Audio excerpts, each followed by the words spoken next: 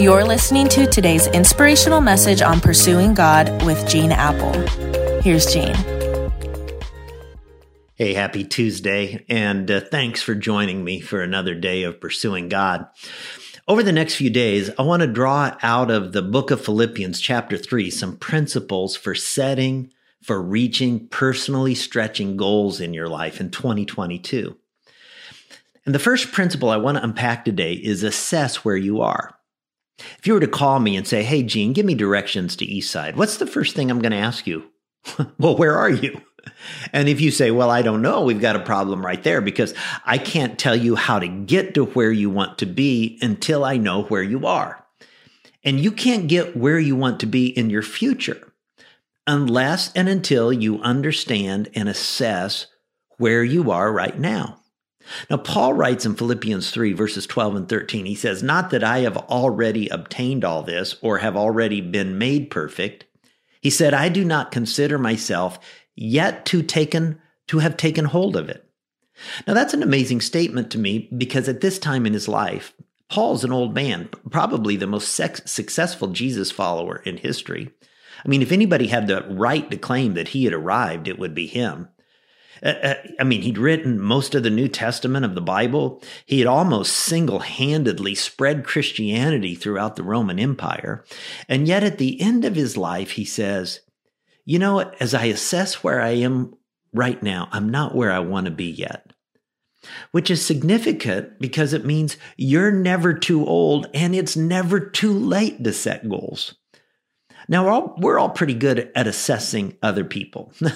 People say, let me tell you how my husband needs to change this year, or my wife needs to change, how my kids, my boss needs to change. But what about you? When was the last time you assessed where you are?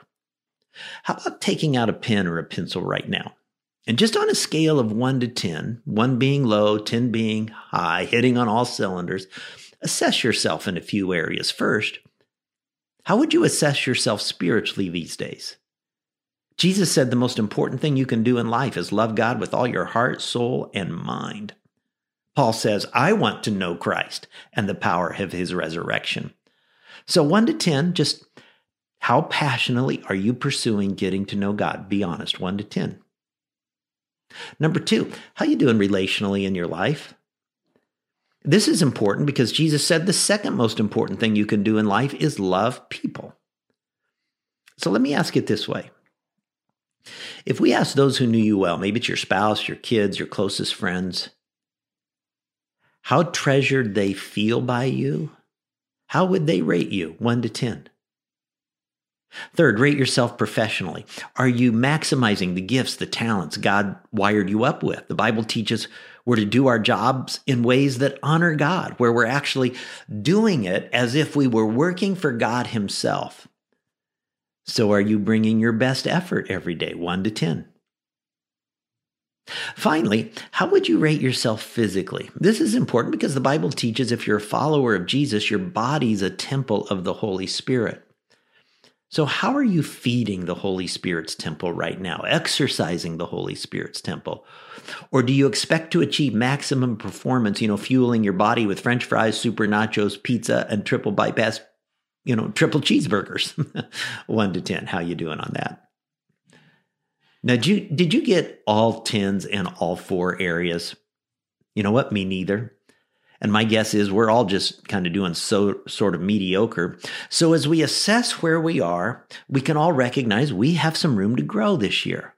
Like Paul, we would have to conclude, I have not already obtained all this. I haven't yet taken hold of it. Because to get to where you want to go, you have to assess where you are. God, today I pray for anyone listening to my voice right now, as I pray for myself, that we'll just take an honest look at where we are, who we are, areas we need to grow this year, so that at this time next year, we'll look back and say, wow, I'm so thankful for the goals that I set and the progress that I made in my life in these important areas. And I ask it in Jesus' name. Amen. Hey, these great thoughts to start a new year with, right? Why don't you share this with somebody and I'll catch you tomorrow.